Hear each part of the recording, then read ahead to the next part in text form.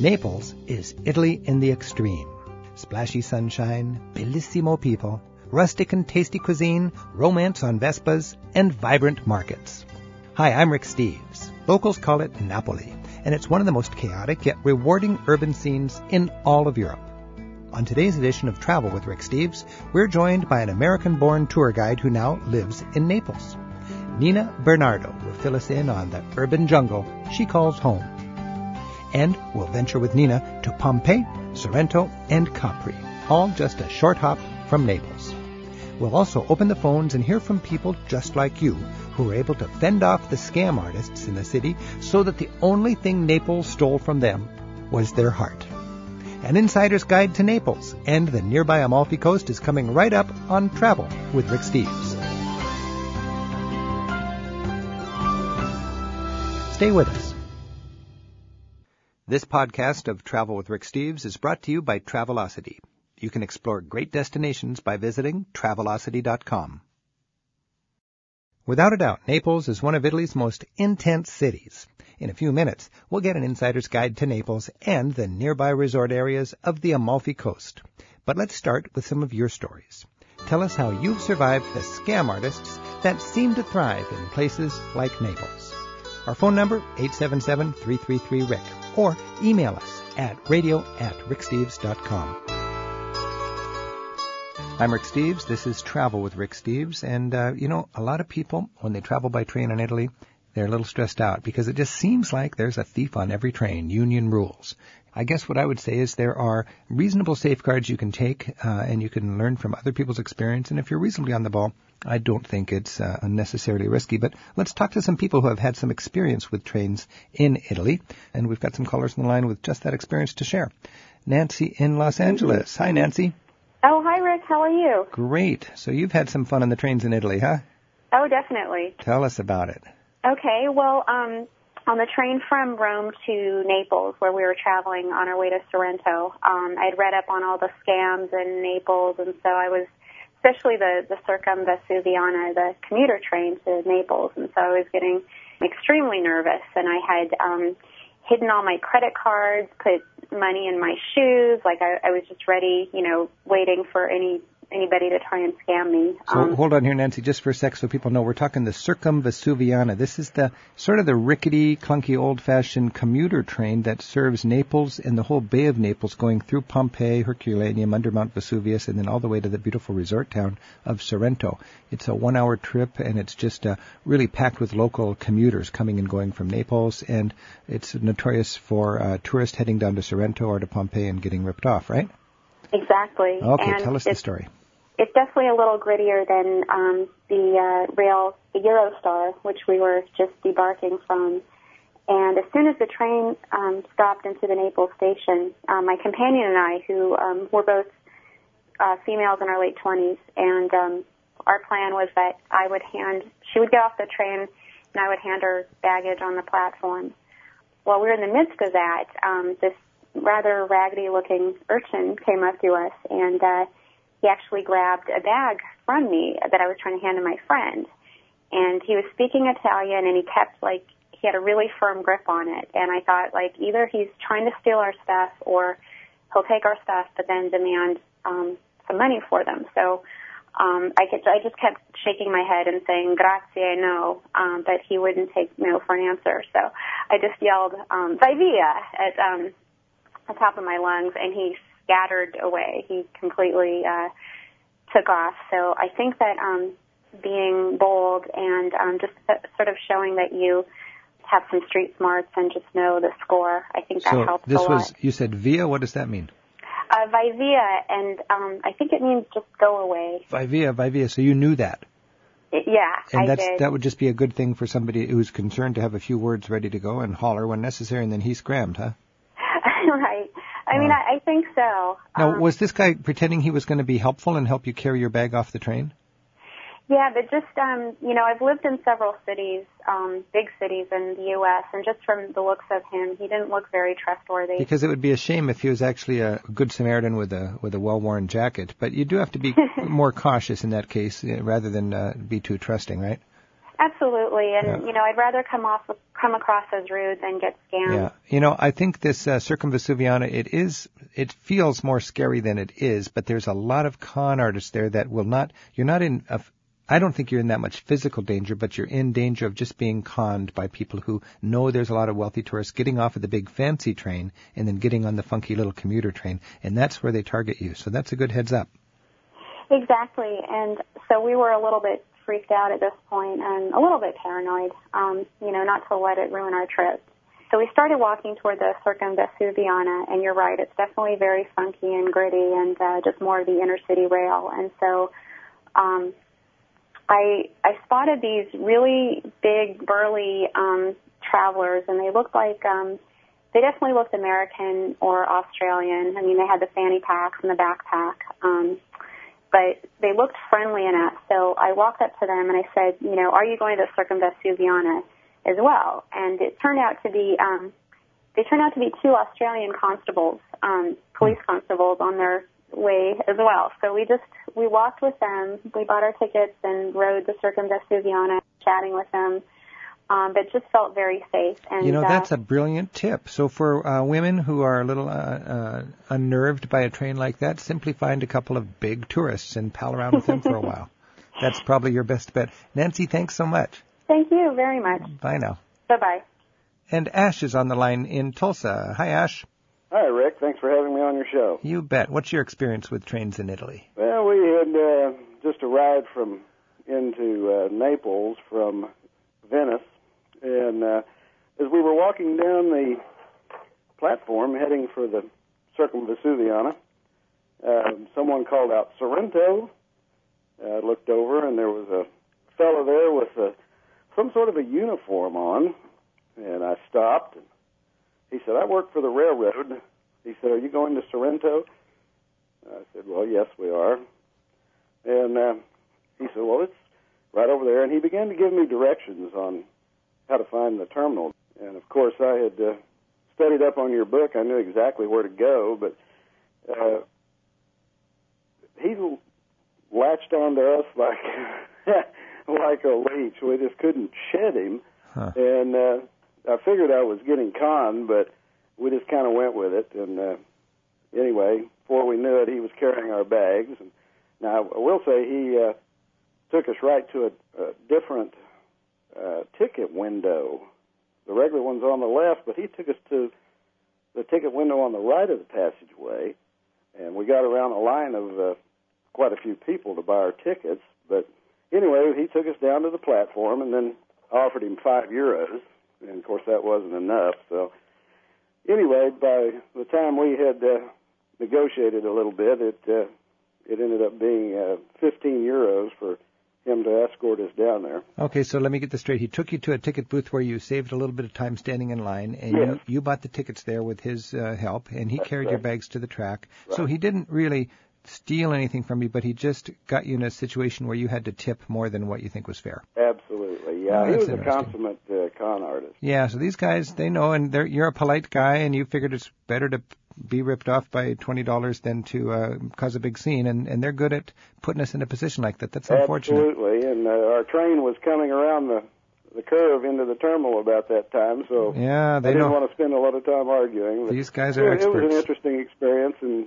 there's a lot of people, even these days, a new scam in Italy is that, and all over Europe and in your travels, is that pickpockets will dress as professionals, as well-dressed businessmen, and also as tourists. So, you've just got to be on the ball. I don't want people to be paranoid, but you were, that's a good example for you there. That just smelled funny, and you're just going to have to be better be safe than sorry in that case. We got by cheap without too much heartache. It's a cheap memory, Ash. Absolutely. All right. Hey, thanks for your tip. You're quite welcome. Bye now. Bye-bye. 877-333-RICK or radio@ricksteves.com. And Donna in Albuquerque has more travel tips. Hi, Donna. Hi, Rick. And how's your experience with the trains in Italy? Well, my experience has a happy ending. Well, that's good. Tell us. And it was in the train station. I had, of course, memorized your book, and you warned us about thieves in the train station, and I was traveling alone. So whenever I went to the train stations, I had my purse on bandolier style inside my jacket, turned backwards, just like you told me, and I also had all my cash in my money belt, and I had my rolling suitcase, and then I had my bag where I think you said, oh, darn, I bought way too much stuff in Italy. Oh, that's my Don't Tell Rick bag for the big shoppers, yes? That's right. So before I left Albuquerque, I had practiced walking around my neighborhood, and I'd gotten this little dog leash to put on my wrist, and then I strapped it through the rolling bag, and then I learned how to put my big bag over the top of that, so it was all attached. So you're all tied together. So if they're going to take your bag, they're going to get you with it. That's right. Oh, boy. And so I was standing in the Tabach line there at the Naples station because I wanted some cookies, and just like you said, this woman came up next to me like she was cutting in line, and as we moved up, my American dander got up, and she's not going to cut in line on me. Right. And then from the right comes a guy who's talking in Italian saying, I'm going to miss my train, can I cut in line? And then, of course, I got to the line, and the instant they handed me my cookies and my change, the other guy came from the left. So I'm juggling all this stuff, and the guy on the left was asking me for money, and I could feel the woman behind me pulling on my bag, wow. And then the guy on the right, he was pulling on my purse. And all of this was happening, and I was dropping my change, and I turned, and your big bag kind of went off to the side, and they saw the leash. I bought a bright pink one. So they saw the leash, and when the guy realized that my purse wasn't coming off, they figured that if they got my stuff, they were getting me too. Yeah. And that was just too much for them. They scattered. And they're not going to hurt you. That's the thing. So they just thought, well, this is not going to work for us, and they scattered, and they'll hit somebody without a leash. Boy, welcome to Naples, huh? Thank you. Oh, my goodness. You know what? It was, of course, disconcerting, but I've got to tell you, it was the only negative thing of an entire month in Italy. And it makes for a great story. It's a great story. I've got this image of you with your pink leash. These people, you're just at a desk buying a cookie, and these guys come in.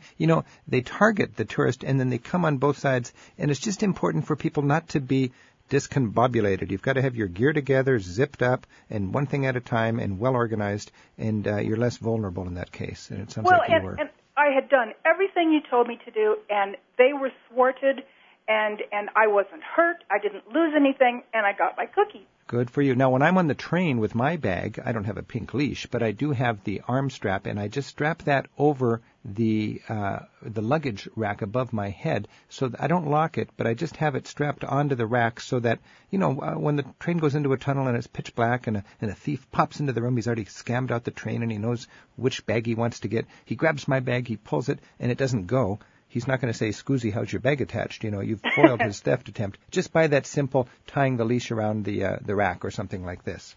Well, Rick, maybe you should get a pink leash and make a fashion statement. Hey, hot pink. Hot pink. All right. Hey, well, thanks for your travel wisdom. My pleasure. Bye now. Bye. Well, don't let these stories about scams at the Naples train station faze you. It's still one of Italy's must-see cities. We'll get the inside scoop on Naples and the surrounding areas up next on Travel with Rick Steves.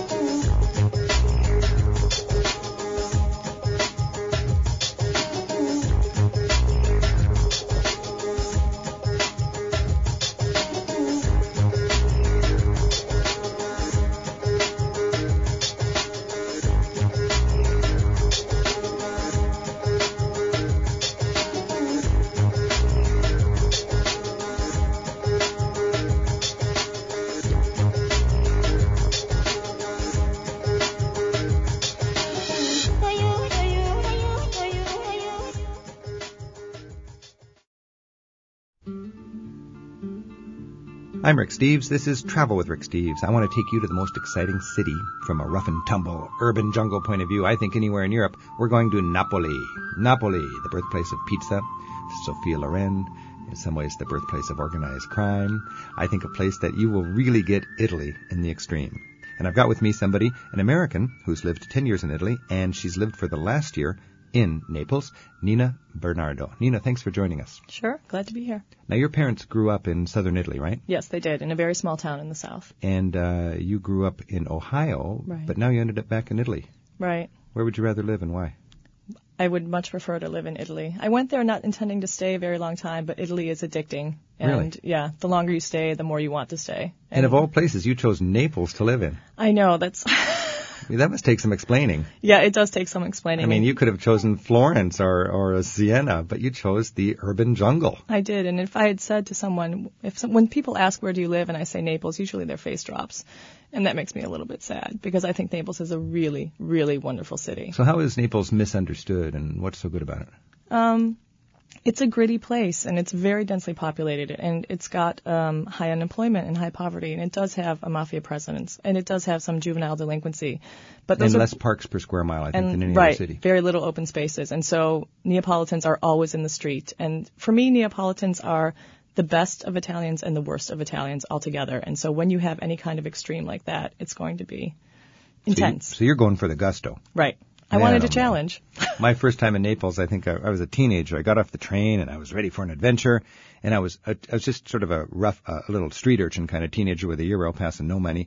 And I got off the train in Naples, and you've got this vast market square sprawling out in front of the train station. They call it the Babylonia of Naples. Oh, do they? The yes. Babylonia of Naples. Yes, and it's dusty, it's hot, there's all sorts of people that just look like the kind of people your mother would say to run from. And a man came up to me in a white surgeon's gown, and he said, "We need blood for a dying baby." And I just thought, I'm out of here. I got back on the train and I went straight to Greece. I didn't get to see Naples on that trip. But I went back, and I've really gained an appreciation for Naples. I don't recommend sleeping there. I like people to sleep an hour south in Sorrento. But for sure, go into Naples. Wander around the city. It's a cultural scavenger hunt. And you gain an appreciation from it. And it really is unguarded Italy. It's Italy in your laps in so many ways. I asked a man I met in the street to describe Naples in one word, and he said, abundant. It's an abundant city. It's a good word. I just love it. My memories of Naples are death posters on the walls. When people die, they still put a black and white poster up there. Baskets being hauled up and down between 10-story high tenement apartment blocks. Local saints. You got this Padre Pio, votive offerings, lots of superstitions, good luck. Sort of a police trying to keep order, but chaos at the same time. People think red lights are discretionary, I think. People just That's really true. Into lovemaking on Vespas. I mean, they don't have enough space in their house, so they get together on their Vespa. A different sort of atmosphere everywhere you walk. And then you see kindergarten teachers taking their kids out for a walk, and they're all holding hands going through all of this chaos. Let's talk a little bit about that. First of all, you've got the local saint. Is the Padre Pio, is that the guy? Padre Pio is not from that area, although he's revered in all of the south of Italy. He's Okay. actually from a small town in Puglia, but you cannot go anywhere in the south of Italy, meaning you can't go anywhere in Naples without seeing his picture or his statue or some offering to him somewhere. And then apparently, did he live in the last century? Yes, he did, and he's the most recent saint made. So he's become a saint. He was sort of Yes. fast-tracked to sainthood. Very fast-tracked, absolutely. And you have to do miracles to be a saint. Right, and so they found 2 miracles to attribute to him. And these votive offerings are little souvenirs that people tack onto the wall of the chapel, Right. Thanking him for answering their prayer, essentially. Right, exactly. And or bringing their needs to him as a saint who can represent them up in heaven. Exactly. And there are several other of those. There's another one in the Gesù Church in Napoli, Giuseppe Moscato, and he was a doctor who was made a saint, and he has an entire chapel dedicated to him, and the walls are covered with these ex-votos. They're usually little silver enameled plaques of a leg or a heart or a pair of eyes. So somebody had heart problems, they'd go to the votive shop and buy a heart plaque. Right. Like we would go to the Hallmark shop and buy a card about. Right. So you don't send a thank you card, you get a voto. And there are streets in Naples dedicated to shops that sell these ex-votos. Do people pay to put a voto in a chapel like that? I don't believe they do. You probably give an offering. Yeah. Yeah. That's fascinating. I remember going to the Moscati, Father Moscati. Mm-hmm. Yeah, there's even a shell from World War II, I think, that crashed through the church, and it didn't explode. Right. And Why not? Father Moscati. Exactly. And you've got these death posters everywhere. I think this is an indication that the neighborhoods are still strong. People know each other, and maybe they buy an obituary for the newspaper, but they print up a poster and plaster it all over the walls. Right, and you will see that again in the south of Italy, much more so in Naples. And it is Naples is a really, really big city, but you feel like you're almost living in a small town because every neighborhood is your home, and everything you need there is there for you. And so it's very much of a family. And so that these death posters are important because you're letting the whole of the neighborhood know what's going on. And they'll grieve with you. Right. And there's some term for living in the streets in Naples. I forget the word, but the neighborhoods in the Spanish Quarter, the old rough quarter. In the Quartiere Spagnolo. The life is in the street, and everybody, they set up their little picnic, their foldable chairs and their collapsible tables, and right. And they got their bottle of wine, and their children are playing, and the grannies are knitting, and the whole thing. Right. A part of this is because a lot of Neapolitans still live in what's called bassi. Bassi means low houses. So when you're walking down, especially in the Quartiere Spagnoli in the Spanish Quarter with these tenement buildings, people are living in these one-room apartments on the ground floor. So their front door opens out into the street. That's it. And so if you've got 4 or 5 people living in a 1 or 2 room apartment, where do you live your life? Out front. Out in the street. Out front. And you've got a lot of superstitions in Naples, I think. Yes, absolutely. I love the superstitions in Naples. My favorite balcony in Naples is a woman who's hung everything to keep out the bad spirits from her house. So she has horseshoes, she's got the pepper, she's got garlic, she's got everything that will keep every bad spirit away from her house. They have these evil eye things there? Yes, exactly. So you got all of these little medallions that you're dangling around. Now, when I'm in Italy, there's almost a religion. I mean, people are all Catholic nominally, but I think their first religion is football, soccer. Right. In fact, I even saw a little tiny shrine in the wall, like you see shrines to different saints. To and Maradona. This was to Maradona. And I think it's kind of a play on words because Madonna. Right. But this is the Pele of a generation, right? One of the great soccer players, Maradona. Right, absolutely. And he has his little shrine on Spaccanapoli, which is a main street in the heart of Greek Roman Naples.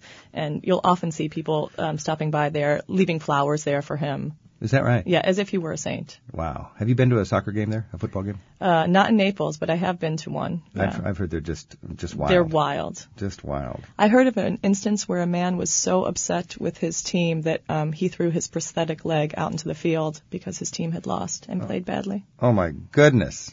What an insult to the team, huh? Okay, Naples is famous, in my mind, for three things: pizza, Sophia Loren, and organized crime. Yes. Let's talk about that. Pizza.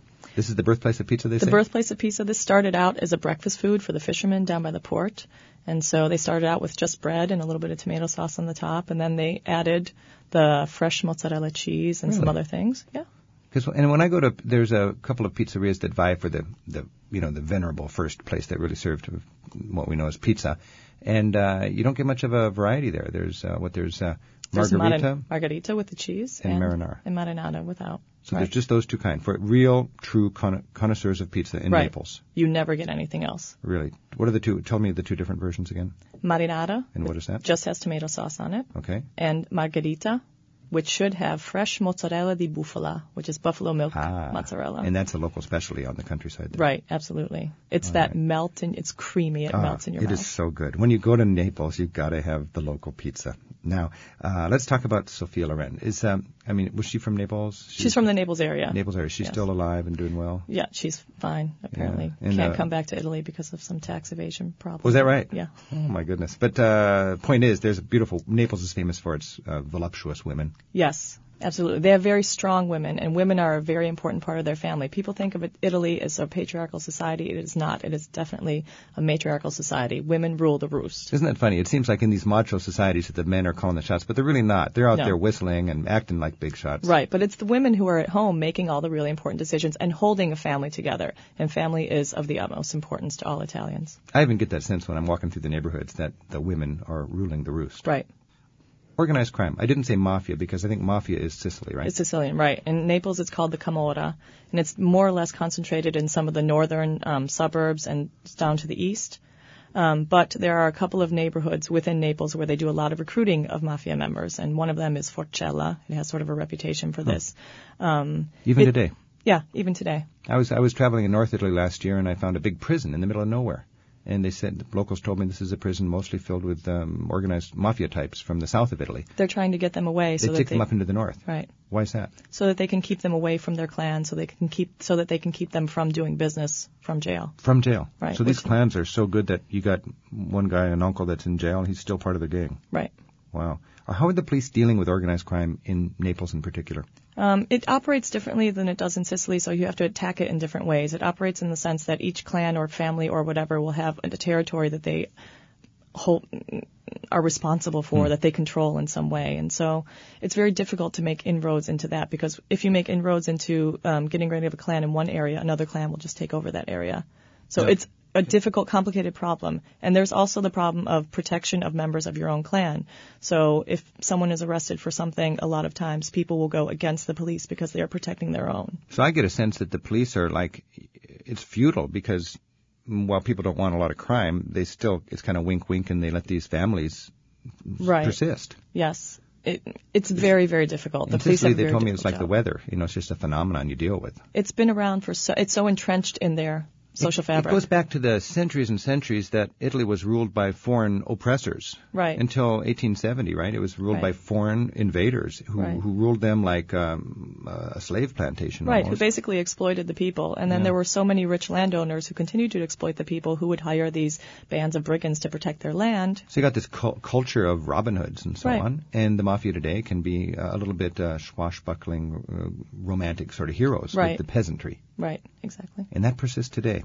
Fascinating. Is it of any concern to the tourist if you're just... No, if you're a tourist, you would probably never even know that they existed. Do people talk about the mafia? A lot of tourists are, tell me about the mafia. Neapolitans will speak very honestly with you about it. They will. So it's okay to talk about that. Absolutely, it's okay. It's fun when you travel around in Naples especially. There's a lot of people with different gestures. And when I'm there with my big expensive TV camera, the women, when I'm in the back streets, they're pulling the bottom of their eye down. Right, they're telling you to be careful. Is that what that means? Watch out, Tugging my eye like this. Right, exactly. Watch out. If you have lots of big expensive cameras and things, you better be careful. The word will get out. So we have to do our work quick. Right. And then they brush their forefinger under their chin. This is quite offensive. You don't want to do that. What does it mean? Basically, I'm telling you to stick it. Yeah. All right. What about if I screw my forefinger into my cheek? Then you're telling me that pizza you're eating is really delicious. This is delicioso. Yes. All right. And but the thing where they kiss their fingers together and they throw them into the air. Neapolitans do that a lot. They're either saying that they really like something, or if they're speaking really lovingly about someone, they might do that. All right. I like that. Neapolitans. Naples. If you like Italy, you got to check out Naples. You can't miss Naples. I'm talking with Nina Bernardo. She's a friend of mine who works with me as a tour guide. She grew up in Ohio, but she spent the last 10 years in Italy, and right now she's chosen, of all places, to live in Naples, and we're learning why. When you travel through Naples, you've got to realize if there's two thieves, I think they're going to target the tourists. They know where the tourists go. You're not going to get mugged. You're going to get pickpocketed, most likely. Do you have any tips? How do you manage? Have you ever been mugged or ripped off over there? Yeah, actually, I have had my bag nicked there, and I've seen quite a few people have their bags taken there. I would say, as a tourist, the best thing to do is wear a money belt, because if you have everything that's valuable there, then you don't have to worry about it. I tell my friends when they come to visit me, when we're walking around, to take only what you are willing to lose. So just to be very careful. Leave it in the hotel? Yeah. I would leave things. My personal experiences, and I've spent 100 days a year in hotels in Europe. You hear stories about people getting their hotel room ripped off, but you're much, much more likely to get your bag grabbed. Right, exactly. So leave your valuables in the hotel. I don't even worry about a safe. I just tuck it away, and the hotel can't be. I've never had a problem in a hotel. Or put it in a money belt, or leave it at home. Don't take it on your trip. But if you got it in your purse or wallet, expect to lose it. You're not going to get mugged, really. Well, no. You got mugged, or you got ripped off? I was wearing a bag, and someone ripped my bag off. So you hear about the motorcyclists or the Vespa guys that zip by you, and they've got little razor blades, and they cut the strap. And they might cut it, or they might actually just pull it off you. But I mean, But they do it on two wheels. They're out of there. Sometimes, and sometimes they're walking by, and they have a friend waiting for them on a Vespa. Is that right? Which so is they what just happened do to the me. handoff, and then nobody knows who's got it. Right, exactly. Or they make their getaway that way. Do local women know to keep their bag on the inside? Right. If you're walking on the street, your bag is on the inside, or wear a backpack because it's more difficult. They're looking for easy targets, so don't make yourself an easy target. All right. Leona from Cincinnati, Ohio, sent us an email, and she said, I've heard so many negative things about safety in Naples, but as my father's family came from there, would love to visit for at least one day. Should I ignore the warnings and miss this, or should I visit this great city? I realize one needs to be careful, but what safeguards should I take? What would you say to Leona if she's going to Naples? Absolutely, she shouldn't miss. Wear a money belt, definitely. Try a backpack, and just be aware of your surroundings. Yeah. That's all. And go to places that are well populated. You don't want to be in some dark street. Right. But I hear you've had a very active mayor recently that's lit the streets and cracked down on crime. And right. I would say almost anywhere in Naples is safe to walk around during the day, even in the Quartieri Spagnoli, which have a really bad reputation. At night, just stick to the streets that are heavily populated.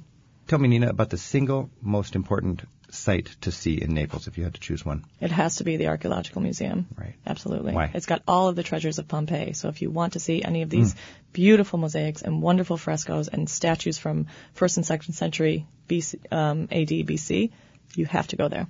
And, thankfully, that is a beautiful jumping-off point for a hike through Naples to experience, I think, the life in the streets. Right, exactly. So you could take a taxi or the subway from the train station to the National Museum and then essentially walk back to the station through this beautiful Spaccanapoli neighborhood. Right, exactly. Spaccanapoli. That means split Naples, and it's cut by a perfectly straight road, which dates back to antiquity, doesn't it? Right. This is the Greek-Roman heart of Naples. We have Nicole from Oakton, Virginia, has sent us an email, and she said, sorry to say for the person needing handicap assistance that Italy is one of the worst handicap access countries in Europe. Coupled roads, no handicap parking, and so on. It'd be hard to get around if you couldn't walk well. Anything there involves walking quite a bit. Any advice for anybody who's not able to walk well? It's very difficult. Taxis are maybe your only way to go. That's a good idea. In fact, I've got friends who are drivers in that area, and it's really quite reasonable to hire a driver for the day. You could. And even if you're just lazy, if you can walk just fine, you can hire a driver and get a lot accomplished in a day. Right. That's a good advice. And Nicole, Neapolitans are very friendly, so they will give you a tour of the city. Nicole also tells this story about how Naples had a law or Italy had a law for you must wear seatbelts.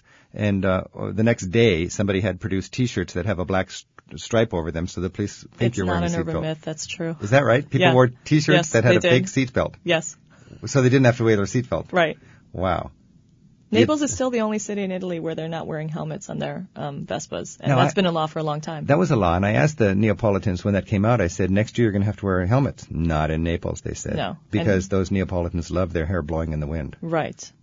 In Italy, there's a huge gap between north and south. Right. Economically, culturally. Right. And from my experience, the north is really booming economically. I mean, I think Italy's per capita income has recently surpassed Britain's. And it's not because of Siena and San Gimignano. It's because of the powerhouse cities. Right. Torino, Genova, Milano. Right. And in those days, northern Italy subsidized the south. There was a cheaper gas down there, no tolls on the freeways, and so on. Is that still going on? That is still going on, and they have what's called the Cassa per il Mezzogiorno, which is basically a fund for the south of Italy. Huh. But a lot of the money that goes into that, there's a lot of corruption in government. There's a lot of corruption because there's a lot going on between the government and the mafia, and so a lot of that money does not get spent the way it should be. Is Naples considered part of the South? Yes, it's the capital of the South, yeah, basically. It is. And do the northern people have a bad attitude about the South? In general, yes. Yeah. I lived in Bologna in the north for about 5 years, and when I told my Bolognese friends I was moving to Naples, they all said, "Why would you do that?" Wow. And much of northern Italy almost has a Germanic character, the Lombards. Yes. And they're more hardworking and more industrious, maybe. And a little more serious. And the southern Italians, la dolce far niente. Exactly. Is it il dolce? La dolce. La dolce far niente. What does that mean? It means the sweetness of doing nothing. We're heading south from Naples to the lemony vistas and dreamy cliff-hanging villages of the dramatic Amalfi Coast as we continue with Nina Bernardo on Travel with Rick Steves.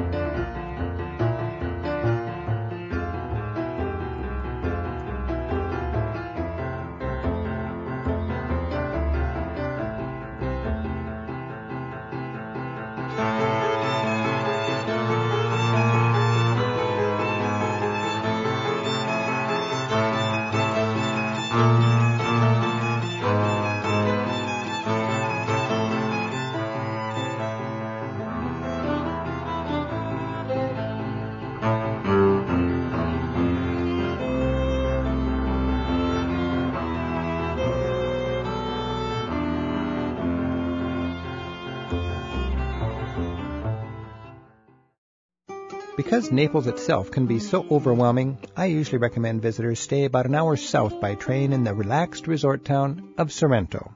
From this lemon-scented home base, there are days of side trips to enjoy. Our Neapolitan friend, Nina Bernardo, continues with us as she takes your calls and emails. 877-333-RICK. And you can join in our conversation with your stories online at ricksteves.com. Nina, when you think of Naples, it's sort of to me, it's the urban jungle of Europe. It's the most densely populated town with the least parks, and a lot of people think of it as lots of crime and everything. And I think it's a very important place to visit, but it's also a jumping-off point for some great places nearby. Absolutely. You could definitely use it as a base to explore the Bay of Naples area. So you got the Amalfi Coast, the Bay of Naples, Capri. Right, and Ischia, Procida. Yeah. Let's talk about that. I would say you could wander through Naples for an afternoon, go to the Great Museum there, but you'd want a home base in a small town nearby that would be a little more comfortable. What would you recommend? Sorrento is a great place. It's got great transportation connections to some of the other places, or you could easily stay in one of the small towns along the Amalfi Coast. So if you wanted to immerse yourself in the Amalfi Coast, you'd stay in one of the resort towns on the coast itself. Right, absolutely. Positano would come to mind. Right, or Priano is also very nice. Priano. Yeah. And if you wanted to have a hub with good transportation connections, Sorrento would be the place to stay, definitely. And the great thing about Sorrento is it's connected by a commuter train called the Circumvesuviana to Naples. Right, exactly. And it makes all kinds of stops along the way, so you could see things like Pompeii or Herculaneum if you wanted to. So now Pompeii, and let's talk about that first of all.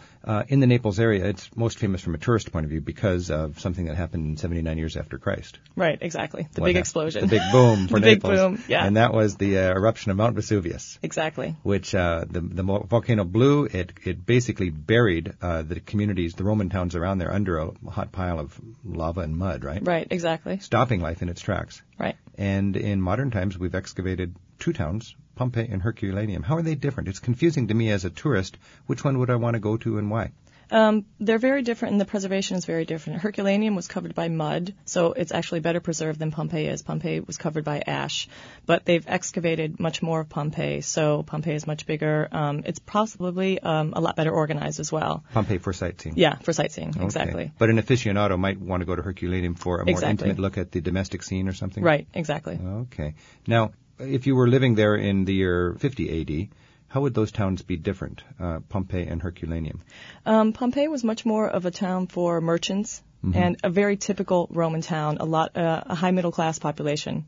Herculaneum had a much more upper class population, so a villa, things like that. More villas. So if you wanted to see aristocratic life, you would go to Herculaneum, right. Named after Hercules. Yes. All right. And Pompeii would be your slice of life Rome. Right. And as far as I'm concerned, the best look we can get at life in classical Rome is with a good guide to wander through Pompeii. In Pompeii, absolutely. Yeah. It gives you a real insight into what daily life was like. Now, when you go there, you actually find, like, models of people with the expressions on their face when they died. Right. They've got sort of plaster casts. How did that happen? How did they do that, do you know? They, when they were doing the excavations, what they found when they were digging was that there were, if they injected, I believe it's some kind of a plaster mold into where they believed the bodies were, when they dug around, this plaster mold was left, and so you could see the form of the body in its position when the explosion happened. Yeah. And then you go into their homes, and you've got the wallpaper, or the frescoes on the wall. You've got frescoes on the walls. The mosaics have actually all been taken out, but you've got the layout of the home. Some of the columns are still left. You can go and see the shops. Normally, the way it was set up was that a homeowner would have a shop on either side of his home, so you could see how a typical Roman town was laid out, where the theater was. The theater, the little fast food place, the tavern. Right, exactly. The brothel, I understand. Right, exactly, which were very important in Roman times. And there's a few sites there that you wouldn't want to take your kids to. Yeah. You might want to take your kids to, but if you're giving them a sex education class 2,000 years old.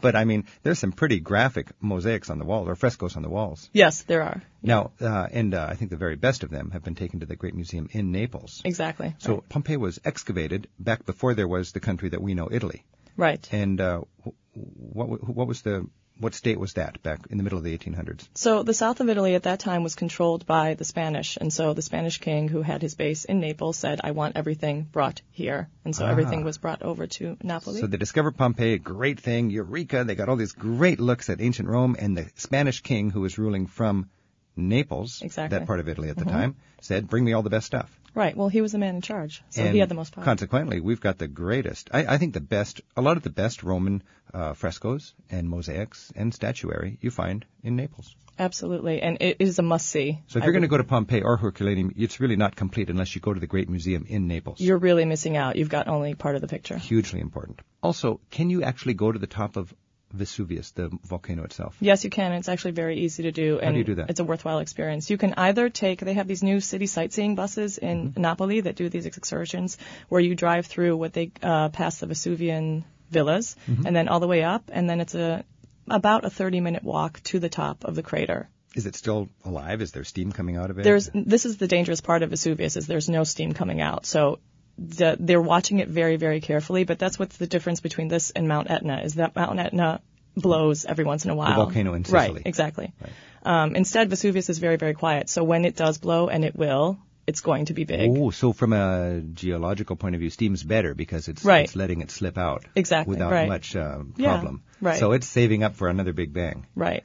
Wow. And you can still go up there and look down into that crater. And you can still go up and look down into that crater. Have you ever done it? I have, just recently, actually. How was it? It's fun. I love it. And then from there, I imagine you can look out and see the whole sweeping Bay of Naples. Right. It's a gorgeous, gorgeous huge view. city, the ruins of Pompeii below you, and then in the distance, you got Sorrento, which is the gateway to the Amalfi Coast. Right.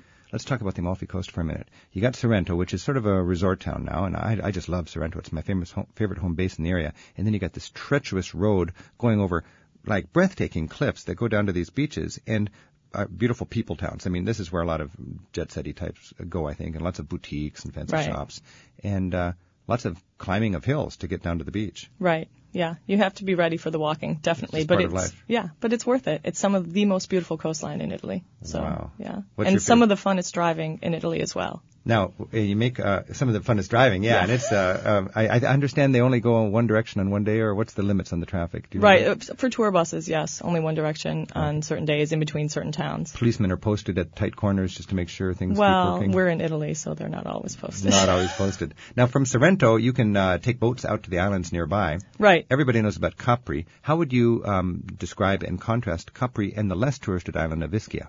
They're very different. Capri is really the jet-set island, so upper-class kind of boutique shopping, etc. Ischia is much more down-to-earth island. It's much bigger, it's much greener, and it's been famous since Roman times for its thermal springs, its thermal spas. So the Roman emperors, when they wanted to vacation, went down to their villas along the Bay of Naples or the ones they had built on Ischia and took advantage of the thermal spas. Roman emperors had their little getaways on the island of Ischia for the mineral springs. Right, exactly. I didn't know that. Can you still see these villas?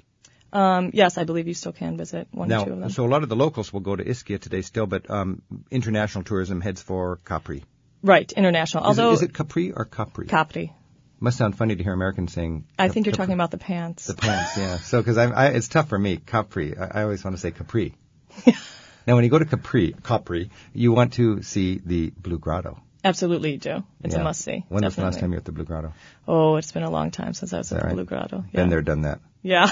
I go to Capri often because the swimming there is beautiful. Really? So I go for the swimming. Okay. The Blue Grotto is something all the tour groups are going to want to do. Absolutely. And it's quite an experience. I just did it about a year ago, and you make a deal with the boatman, and then they take you on what's a very scenic cruise halfway around the island, and then you transfer from your big boat to little rowboats. And these guys are all congested there outside of this little tiny hole in the cliff. And if there's a wave, you get in your dinghy, and there's 2 or 3 tourists per dinghy. You make a deal with the guy, and then if the water's high and if there's swells and waves, he's got to wait until the bottom of the wave, and then there's a chain that goes through the hole into the grotto, and he pulls you through that chain at the low water, and you're laying down literally under the chairs on your dinghy so that they can pull you into the grotto, and then you just squirt into this blue wonderland. And because of the stones on the floor of the cave or something under the water, there's this wonderful blue reflected light everywhere. And then he rows you around the grotto, and he sings, O Sole Mio, or some nice operatic and it's very Italian magical. Song. It is magical. And then you got to bribe him to take you out, because these guys are really pirates. And then you get back out of there, and you head on back to the main port, and then you can explore the rest of the island. One thing unique about Capri is the open top taxis. Oh, those are fabulous. They have them in Ischia as well. Do they? Yeah, okay, so that's the little unique micro to that area. taxis. Yep. All right. Well, hey, we've got somebody calling us from Texas. Drina from Round Rock. Thanks for calling. Hi, Rick. How are you? Great. How are you doing? I'm wonderful. Are you heading down to southern Italy? Actually, we have been to southern Italy How was your experience? just recently, and we took your advice about staying in Sorrento and using that as our base. Mm-hmm. We loved it. Now, did you go into Naples from Sorrento? Yes, we did. We went everywhere. Was it We went scary? to- Was it rewarding? Was it worth the trouble? Naples was wonderful, but it was very intense.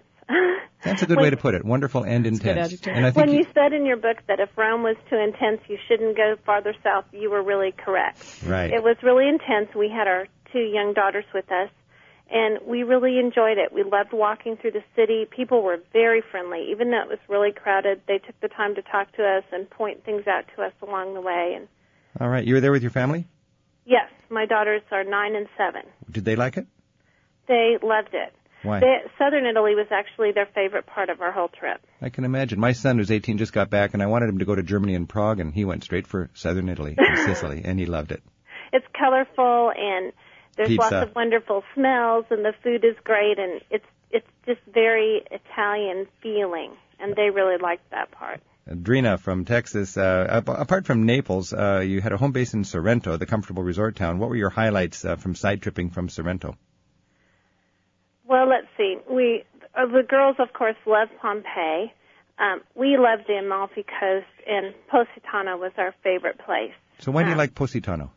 Because it's just such a beautiful beach town. It just seems really well preserved. You know, the shops were very colorful and obviously geared to tourists, but still just really colorful and interesting. And You got to like beach was Positano. beautiful. It's almost traffic free, right? The big road goes above the town. Right. And a steep walk down to the beach. There's almost no main square. It seems like it gathers down by the beach. Right. It just kind of ends down there by the beach. And you go down this 200-meter long gauntlet of fancy boutiques. Right. And you got and you wealthy better people have your retired there. your You got to have your what? walking shoes on. Your walking shoes and your Visa card ready to go. Right. It's steep, but it's really worth the trip. Oh. Beautiful. Any other advice for our listeners about exploring the area around Amalfi Coast? You know, I think Amalfi was probably one of the least interesting stops, but definitely worth stopping. And I think just taking the time to see the coast and how they have all those buildings nestled in there and the Turkish watchtowers, it's all just something you wouldn't want to miss. Yeah, the Turkish watchtowers, that goes back to pirate days, doesn't it? Right. So every little ways they'd have a tiny fortress. Right, and they're everywhere. It's just really, once you know to look for them, it's really neat to pick them out. Hey, thanks very much, Drina, for your call. Thank you. Happy travels. Bye-bye. And we have Steve on the line from El Dorado Hills in California. Steve, thanks for calling. You're welcome. Got any questions for Nina about the area south of Naples? Sure. We intend to be spending 2 to 3 days in the Naples area. Never been there. But we've had wonderful experiences in London and Paris with walks, guided walks.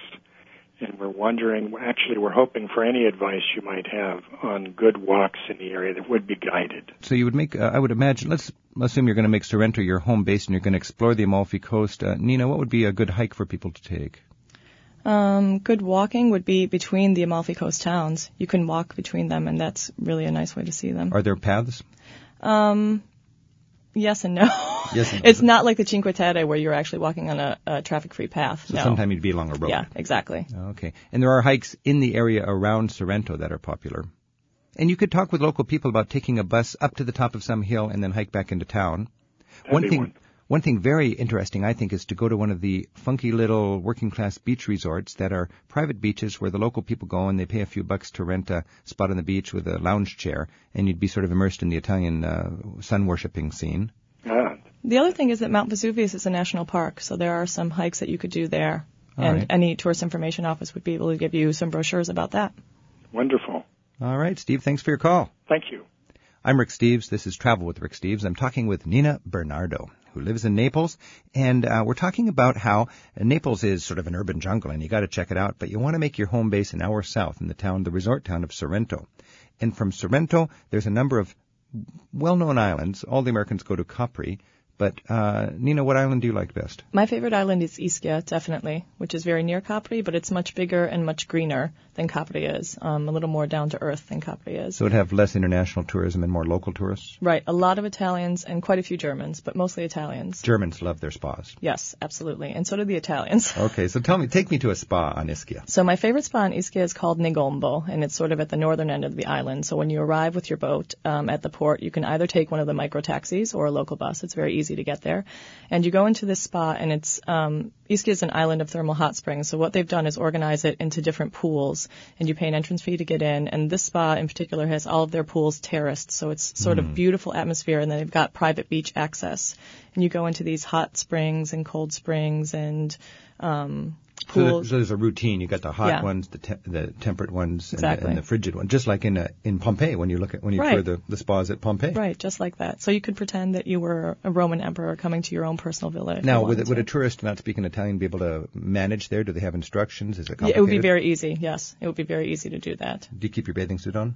Yes, you do. There's no nude spas like in Germany? No nude spas, although there is a lot of topless sunbathing in Italy. So because there is a private beach there, you might see some women. And so the spas are open to men and women at all times? Yes. Together? Yes. All right. Now, you might, after the spa, be in a very relaxed mood and want a little bit of limoncello. That would be fabulous. So you would find a really nice restaurant to eat. I wish people could see the look on your face when I said limoncello. What is it about this limoncello? Because it's one of my favorite digestivos, and Italians are very they're obsessed about their digestivos. And so after a really nice meal, you want something to help your body digest, and limoncello is one of the great ways to do that. And this is the area it's from. It's the best limoncello is made around Sorrento. It's made with these beautiful large lemons that you'll see everywhere, and it's made with the rind of a lemon and basically pure grain alcohol. Is that right? So it's a lemon firewater. Yes, that's exactly what it is. Very sweet, very concentrated, and very, very good. Are they just uniform quality, or are there different brands that people see? No, there are many, many different brands. The best will come from that area, and a lot of places in Sorrento will offer you a taste test, so you could walk in and just try some limoncello and sample different brands, and then decide which ones you like. You know the Lemon Grove in Sorrento? Oh, yeah. There's it's like a public park, and it's just a lemon grove. Lemon trees and orange trees, I guess. And you wander through there, and it's so fragrant and so shady and so nice. And then you find these picnic tables. And this family apparently just makes their living selling drinkable products from the lemon. And you've got great lemonade, you've got limoncello, you've got all sorts of lemon treats. Right, it's fabulous. And if you can meet any of the locals, a lot of people make their own limoncello, and that's some of the best I've ever had. When I was working on my television show for public television, we just desperately wanted to get, close to the ground and meet some people. And I was down in the town of Amalfi, and I've got a friend that runs a little guest house there. And I told him I'd love to go to some place to see limoncello or lemonade. I need just to get some lemons. And his eyes lit up, and he took me right to his dad's place. We climbed up into the orchard, picked the lemons. He is like so just like breathing for them to make that lemonade and serve it to their guests. Yes, it's wonderful. We've been talking with Nina Bernardo, who's an American who's living in Naples. Thank you very much for joining us. We've been exploring the south of Italy, the area just south of Naples, the Amalfi Coast. Thank you so much, Nina. You're welcome. Ciao. Ciao.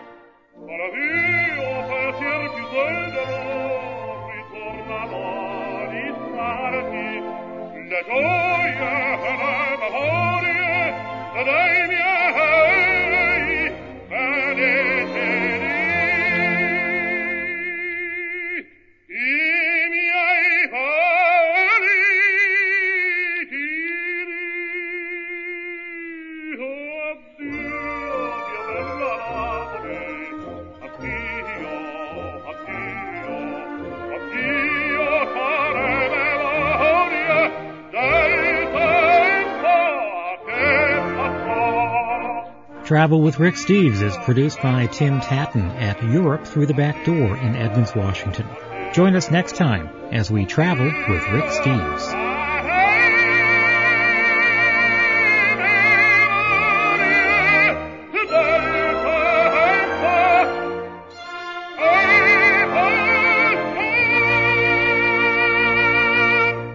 Beautiful. Thank you. Basta. Bene. Basta. This podcast of Travel with Rick Steves was brought to you by Travelocity.